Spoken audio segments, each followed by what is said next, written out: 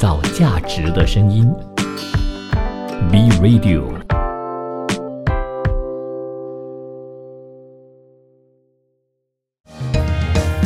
儿童文学拼读会，我们用快乐来相会。每个故事给你添智慧，吸收养分让成长更珍贵。儿童文学拼读会，我们用希望来点缀。每个过程让你拼命追，高低起伏的情节，犹如身临其境的体会。每个过程让你拼命追，高低起伏的情节，犹如身临其境的体会。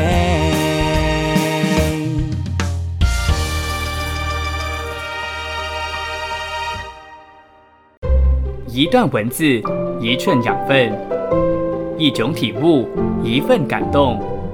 儿童文学品读会，儿童文学品读会，您日常的生活点缀。你好，我是宾森武维。大家呢，如果有很常听我的节目的话呢，会知道我很常在 Days of the Year 当中的这个网站呢，去找一找，接近我在做节目的前后的时间呢，有什么样的一些 National Day， 就是美国那一边的一些国际的一些节日的。然后呢，在昨天首播时间的昨天，也就是23号，10月23号呢，有一个很可爱的日子，叫做 National Mole Day。什么叫做 National Mole Day 呢？先跟大家说这个 mole 是什么意思。 M-O-L-E 其实是鼹鼠，也就是说它是那个美国境内的一个鼹鼠日。但为什么在这段时间要称为 National Mole Day 呢？中文的翻译叫做摩尔日。摩尔日其实是一个流传于北美化学家、化学系的学生以及化学爱好者当中的一个非正式的节日。他们呢，通常会在也就是刚刚我提到的日子10月23号的早上6点02分到下午的6点02分之间去庆祝他们在美式写法当中的2个时刻，被写为什么呢？被写为6.0210/23，就是 10/23。那这个东西是什么呢？这个东西其实是跟一个我必须要讲一个大家可能不明白，但是我还是得说的一个东西，就是外观与阿伏加德罗常数的一个数字相关。是不是完全听不懂？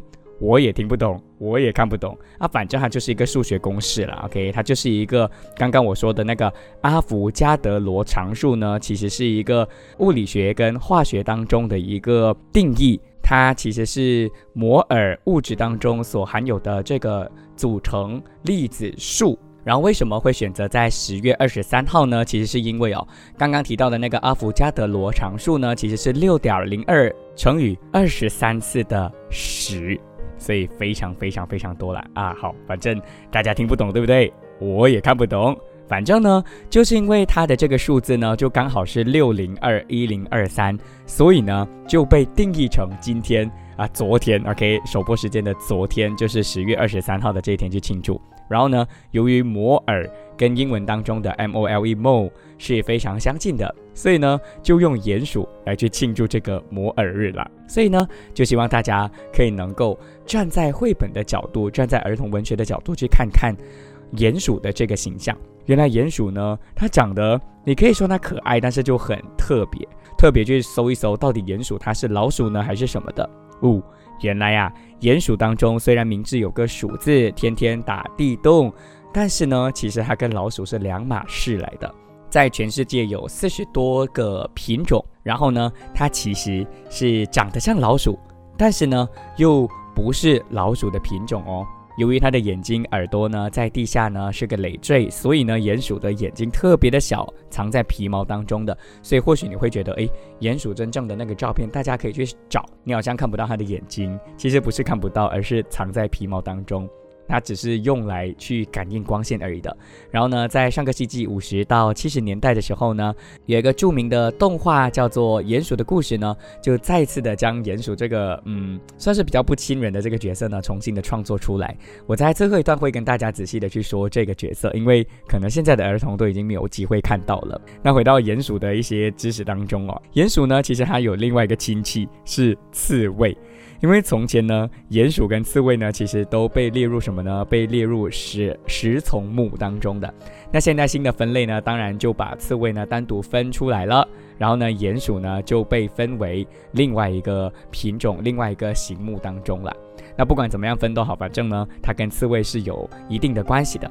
因为呢，它们主要都是以地下的食物为主的。那为了要适应地下的这个钻洞的生活呢，其实它真的就是身体呢呈现一种圆筒形的形状，然后感觉是没有脖子的，都是靠嗅觉跟触觉呢非常灵敏的这样的一个特色呢，来去感应在地下的生活，可以能够在含氧量比较低的一个地方去生存的。而且最重要的就是呢，最显著的鼹鼠的专业气质，其实就是那个2双的前爪跟前掌。那2双前爪呢，当然就长着非常锋利的爪子啦，当然就是为了让它可以能够挖洞嘛。而且鼹鼠呢，甚至还采用了跟大熊猫一样类似的方法，它的那个手指呢，其实额外的有一只长出来的开关号的拇指，那个拇指其实并不是真正的拇指，而是增加它的这个前爪的这个挖面的能力，然后呢，让它可以能够更加好的去抓，跟让它能够更加容易的去将这个洞给挖出来。然后当然啦，幸亏鼹鼠的这个繁殖能力非常的强，它还算是不算是什么濒危物种啦。反正啊，大家呢在找到鼹鼠的形象的时候，你就一边觉得好丑，可是你会觉得它很可爱。所以呢，其实在北美洲的其中一种鼹鼠呢，叫做新鼻鼹呢，被称为最丑的哺乳类，因为它们的鼻子呢有22条的这种肉质的触须，有一点像是，反正就是肉类的这个组织，让到它可以能够提升对于探测这个猎物的敏感度了。反正啊，鼹鼠这个形象呢，你看它真实的那个图片的话，你可能有点觉得可怕。不过在绘本中的世界还蛮多元的哦。到底今天我会分享什么绘本中的鼹鼠呢？继续留守创造价值的声音 ，Be Radio 吧。创造价值的声音 ，Be Radio。儿童文学品读会，您日常的生活点缀。你好，我是 Vincent 武维。今天如果听我的声音的话，会觉得我的声音好像怪怪的。是的，周末呢有点太嗨了，然后呢声音有点沙沙的，但没有关系，不影响大家呢来听节目，对吧？好啦，今天的节目呢的主题是绘本当中的鼹鼠。上一段呢跟大家介绍了鼹鼠在真实当中的一些冷知识跟它的形象嘛。但在绘本当中，它的形象又是如何的呢？一起听这本书吧。这本书的书名叫做《鼹鼠与小鸟》，文马杰里纽曼，图帕特里克本森，翻译戚养平，贵州人民出版社出版。鼹鼠与小鸟。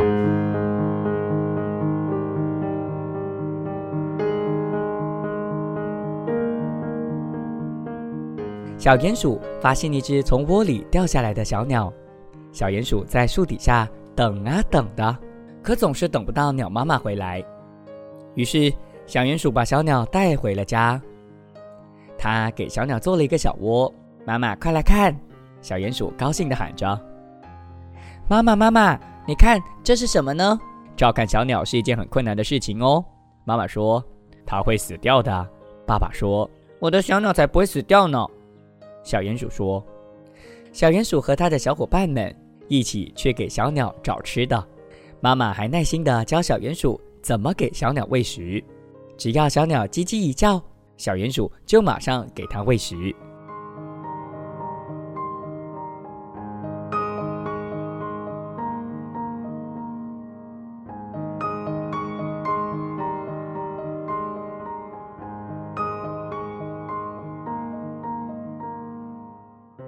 小鸟就这样一天天的长大了。小鼹鼠宣布说，这只小鸟它是我的宠物鸟。但妈妈告诉小鼹鼠，可这只小鸟它是一只野生的鸟啊。这时小鸟扑扇了几下翅膀，妈妈接着说，你看你的小鸟正学习飞起来了呢。小鼹鼠却哭了起来，不是的，没有我，不许飞走。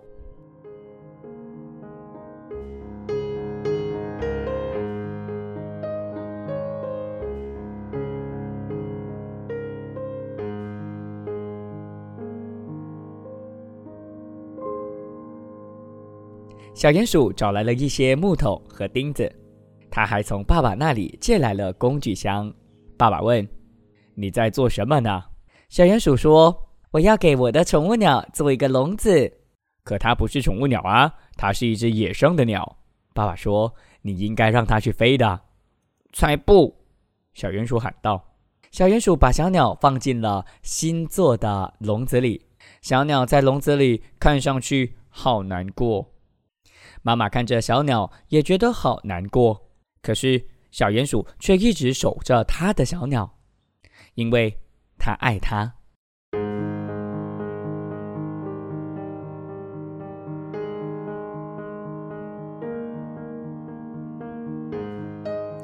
爷爷说：小伙伴们，咱们出去走走吧。爷爷带小鼹鼠来到了一个很高很高的山顶上。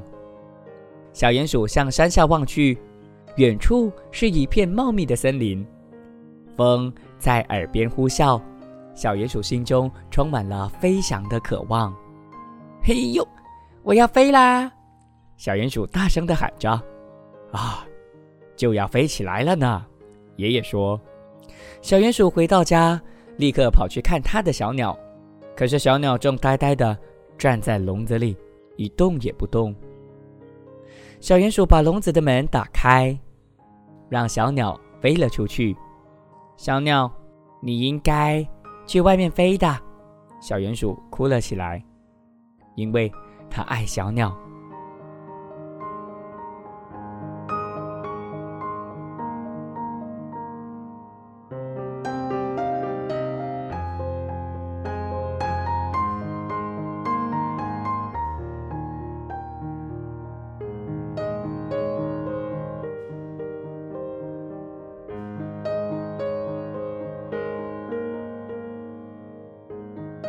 第二天，小鼹鼠开心极了，他在森林里再次看到他那只小鸟。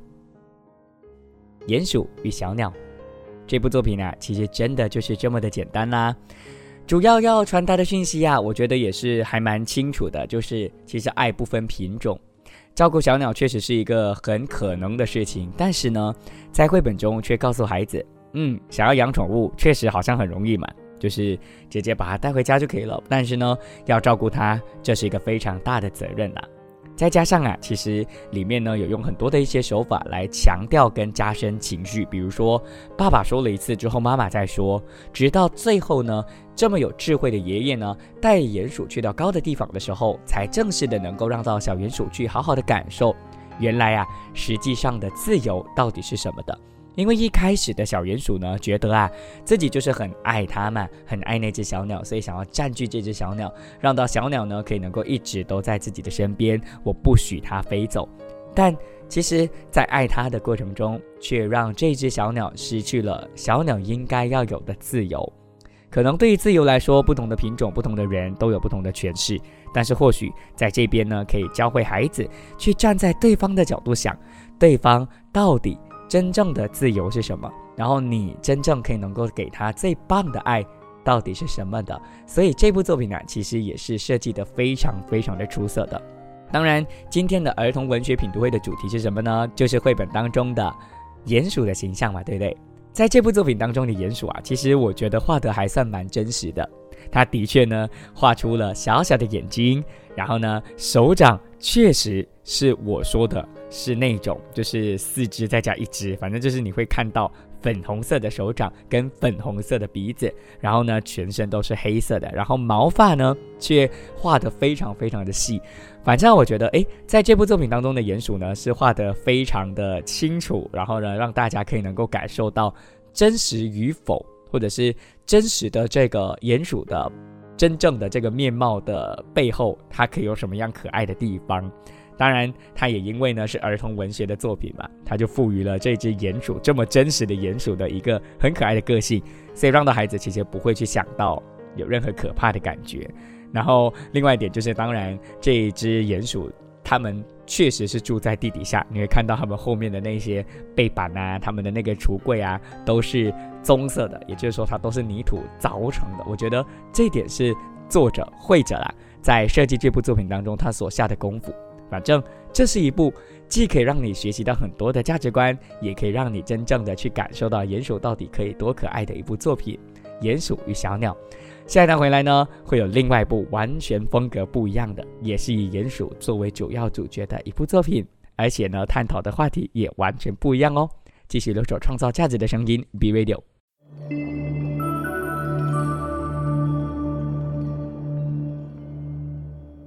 创造价值的声音 B Radio。 儿童文学品读会，您日常的生活点缀。您好，我是宾宋维。接下来这一段的鼹鼠呢，它特别的可爱，是真的很可爱。你没有说它是鼹鼠的话，我会觉得它是狗。这部作品的名字叫做《旋风小鼹鼠》。那到底旋风小鼹鼠说什么呢？先听书吧。《旋风小鼹鼠》，作者来自西班牙的安娜耶纳斯，翻译王婷，明天出版社出版。《旋风小鼹鼠》。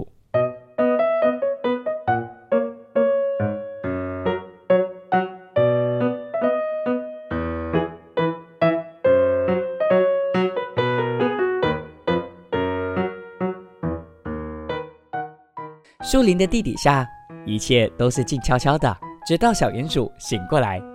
这下子，整个地下就不安静了。小鼹鼠像旋风一样，一刻也停不下来。去学校的路上，它东瞧瞧，西看看。上课的时候，它老是不专心。今天老师给大家布置期末作业，小鼹鼠根本没听。它1秒钟都坐不住，它把每样东西都拿来玩。怎么也停不下来，身上像装了一台超级发动机。小伙伴们都躲着他，他不明白是为什么。大家都说他不乖、烦人、调皮、爱捣蛋。他感觉被贴上了许多标签，他快搞不清楚自己是谁了。老师很担心，因为不管用什么方法，小鼹鼠还是老样子。他给小鼹鼠的爸爸妈妈写了一封信。小鼹鼠在课堂上老是不专心，得想想办法才行。可是小鼹鼠的爸爸妈妈也伤透了脑筋，无论是讲道理还是惩罚，对他都没有用。我们应该怎么办呢？小鼹鼠的妈妈说。这时有人送来了一份报纸，小鼹鼠的爸爸妈妈发现里面有一则广告，上写着森林魔法师，为学习障碍儿童提供创意疗法。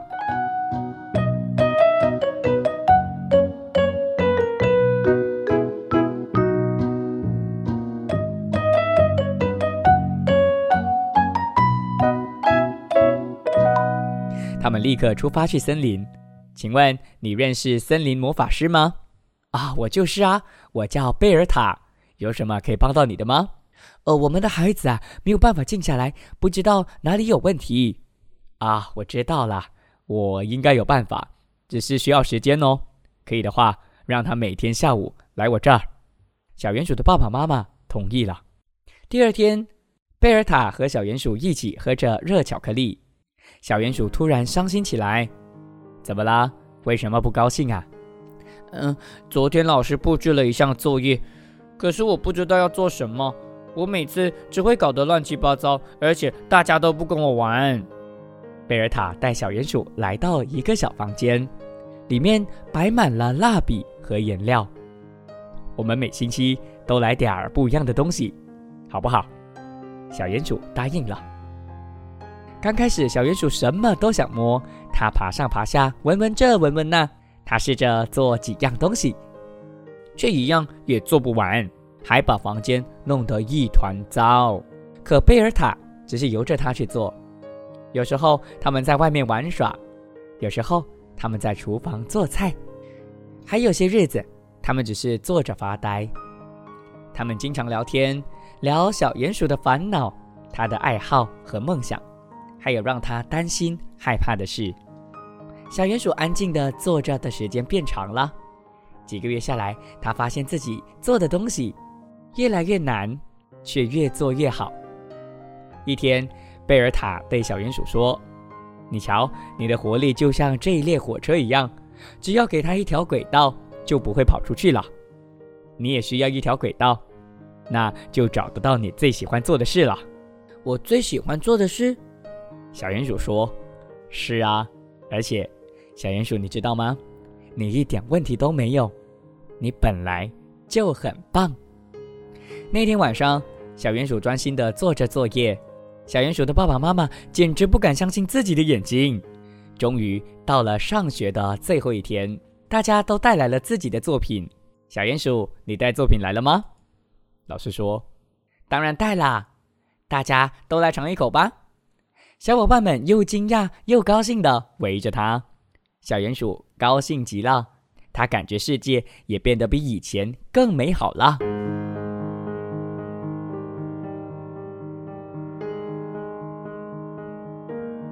旋风小鼹鼠故事的最后呢，小鼹鼠做了一个蛋糕，很大的一个蛋糕，然后蛋糕上呢其实有他的所有的小伙伴们的一些小小的形象。反正就因为这样子呢，小鼹鼠找到了自己，让到他的小伙伴也可以因此而喜欢他。就像那个森林魔法师所说的一样啦，其实只要给他一个轨道的话呢，他就不会跑出去。我相信大家知道的，如果你身边有这种特殊的儿童的话，你只要给他正确的方法，去发现他适合他的方式去做自己的话呢，那必定有办法可以能够让他活得更加的精彩。不过必须要回到我今天做的主题嘛，我是儿童文学品读会。这部作品的这个最特别的不是他的整个想要探索的课题，而是他的画风。你说画风其实也不对，因为它是拼贴的，但是那种拼贴又不像是我们之前提到的拼贴，它是真的是每一个剪出来，然后呢用不同的立体的方式呢去创作。所以我觉得其实很符合这部作品当中小鼹鼠的个性，就是完全跳脱了绘本那种死板的感觉，让到你呢可以能够在看到地底下的新世界的时候呢，有那种不一样的感觉。比如说会看到树根会看到草全都用不同的这个材料呢去做成，而且鼹鼠的形象是一点都不可怕的。虽然这么说很像狗嘛，我刚刚提到了，但是它还是有那个标志性的那个鼻子，那个鼻子呢还是看得出它是鼹鼠。反正这部作品当中除了形象之外呢，还有另外一个很棒的点，就是个性。小鼹鼠天生就是爱钻洞嘛，对不对？所以呢作者就用了这个天性，他爱钻洞的一个天性呢，把它变成是一个好玩好动的人，去影射好动的孩子。我觉得这个选择是非常正确的，因为可能呢很少作者会用鼹鼠这个这么冷门的动物呢去做延伸，而这部作品我觉得用鼹鼠呢是对的，因为鼹鼠就是必须要非常努力的在黑暗的地方去找自己属于自己的那个地洞。所以虽然大家嫌弃他，但是当他找到了自己的轨道的时候呢，就有办法呢让大家也非常的喜欢他。反正这部作品你真的可以买回家去找来看，因为你可以能够从画风或者是很多的细节当中找到很多很多不一样的东西。比如说有其中一页呢，是当小鼹鼠一来的时候整个地下就不安静了嘛，你会看到很多不同的动物都住在那边，你会看到所有有可能住在地底下的动物都出现，我就不说了，然后你们自己去探索一下。然后他们在这个地底下做什么呢？你们也可以细心的观察。大家真的可以把这部作品买回家，因为它可以呈现一种比较不一样的立体感，给你去感受比较不一样的那种地底下的世界了。创造价值的声音 ，Be Radio。儿童文学品读会，您日常的生活点缀。你好，我是 Vincent 武维。最后一段基于时间的考量呢，我没有办法再给大家去好好的介绍更多的一些以鼹鼠作为主角的一些绘本作品。不过呢，我就想说，还有一段的时间嘛，跟大家去介绍一下，世界上著名的鼹鼠有谁呢？其实著名的鼹鼠呢，有其中一个是我在第一段就给大家提到的。那大家可能完全不知道他是谁，对吧？但是不懂，可能 maybe 你是爸爸妈妈，或许你会知道我在说的是什么。我提的就是鼹鼠的故事。其实鼹鼠的故事呢，它是一只非常可爱的一个鼹鼠。那在2021年的时候呢，有一个被称为小鼹鼠之父的人，是捷克动画电影导演，叫做兹德涅克米勒诞辰的100周年，这样的一个非常有纪念性的一个价值的一个时间呢，让到更多的人去重新的认识鼹鼠的故事这个角色。先给大家形容鼹鼠的故事当中的鼹鼠的形象好了。主角呢是一只黑色的鼹鼠，当然大家都知道了 OK。 然后呢，它的鼻子啊是橘色的，当然另外一个点就是它的手掌啦，它的手掌呢是棕色或者是米色的。然后重点是啊，刚刚有提到了第一段跟大家说鼹鼠的形象是它的眼睛很小嘛，但是因为它是动画片，这个动画片当中的鼹鼠啊，它虽然皮肤是黑色的毛发是黑色的，但是它的眼睛就很大，然后呢在鼻子下方就有一个嘴巴，为了要让它可以能够说话，所以我觉得非常非常的可爱啦。而这个作品啊，它到底可以怎么样追溯呢？其实啊，真的要追溯到很久很久以前，好啦，也没有非常的久啦。鼹鼠的故事的作者呢，叫做米勒先生。米勒先生呢是小鼹鼠的创作者，他一开始呢是在一家动画工作室当中开始画动画，然后开始学习的。3年之后呢，他就跟另外一个捷克的动画电影制片人一起带领了一个叫做 T 恤兄弟的工作室一起工作，然后慢慢的成为这个工作室的核心人物了。然后鼹鼠的诞生呢，要追溯到1954年，当时候呢，捷克的政府啊就要求他们做一个短片，要告诉孩子啊裤子是怎么样做的，从一开始到最后的阶段呢，都可以理解那个整个布料啊是怎么样制作的。那在长时间的这个探索当中，他就完全毫无头绪，到底要怎么办。不过米勒呢，就将小鼹鼠引入了这部作品当中，然后呢，将故事设定为小鼹鼠要制作一条带裤兜的裤子。然后呢，为了制作这条裤子呢，他从森林的朋友当中去求助啊，然后有蚂蚁啊等等等等不同的一些动物呢去帮助他，终于就完成了他们梦寐以求的裤子。那虽然呢，鼹鼠的刚刚我提到的那个最初的那个作品呢，只是短短的11分钟，但是呢，却是米勒啊他的一个非常著名的作品，让到大家可以能够认识到鼹鼠这个角色。所以如果大家对于刚刚我提到的小鼹鼠的故事有兴趣的话，可以找出来小鼹鼠的故事，你一找小鼹鼠动画应该就会找得到，因为它真的非常的著名。2006年呢，米勒呢在接受捷克公共广播的采访的时候就有说，其实当时候呢，他就告诉自己，当他创作出了小鼹鼠的角色的时候，他就告诉自己说就是他了，因为那个时候全世界的动画呢都受到了美国迪士尼的影响吧。迪士尼呢似乎就把所有的物种的动物呢都已经放到他的作品当中，唯独没有了谁呢？没有了鼹鼠。所以就因为没有人做，他呢就建立着这个新的 IP， 让没有人可以能够模仿他，然后也因为这样，让到第1集的鼹鼠的小故事，也就是鼹鼠做裤子当中的鼹鼠呢，就这样一爆而红。虽然在那个时候的科技啊，小鼹鼠是不会说话的，但是呢，它却有配合旁白去将故事呢给呈现出来。然后在第2集开始的时候呢，米勒就为了让更多的观众可以能够看得懂，所以就去掉了旁白，让一个小女生去配这个小鼹鼠的这个角色。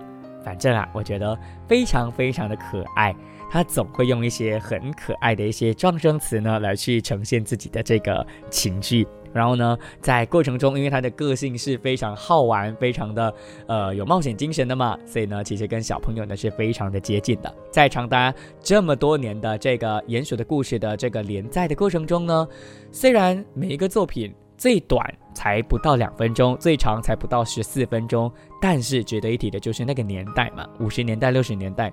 全都是100%手绘的，所以就因为这样，它更加的有纪念价值，跨越了半个世纪，让到鼹鼠的故事呢，经历了创作者的这个思维以及时代的变迁呢，还可以能够在现在成为大家家喻户晓的这个小小的动画的人物。虽然过了很久，可能现在大家没有办法马上说到动画就想到这个角色，但是希望通过我今天的分享呢，你们可以去想，或者是你们甚至可以能够去让孩子有机会看。我相信还是能够找得到资源去看的，虽然可能画面不会像现在这么精致，但是有那种很淳朴的感觉，让到更多的人呢可以能够去感受这个鼹鼠的故事当中的可爱，以及最值得我们去继续的留在我们心底的这个最纯粹最善良的形象啦。好啦，今天的儿童文学品读会呢，用了比较特别的方式给大家介绍鼹鼠，然后呢也介绍了2本以鼹鼠作为主角的故事，希望大家可以有所学习咯。下星期我们同样时间同样电台再见，我是 Vincent 维，拜拜。创造价值的声音 B Radio。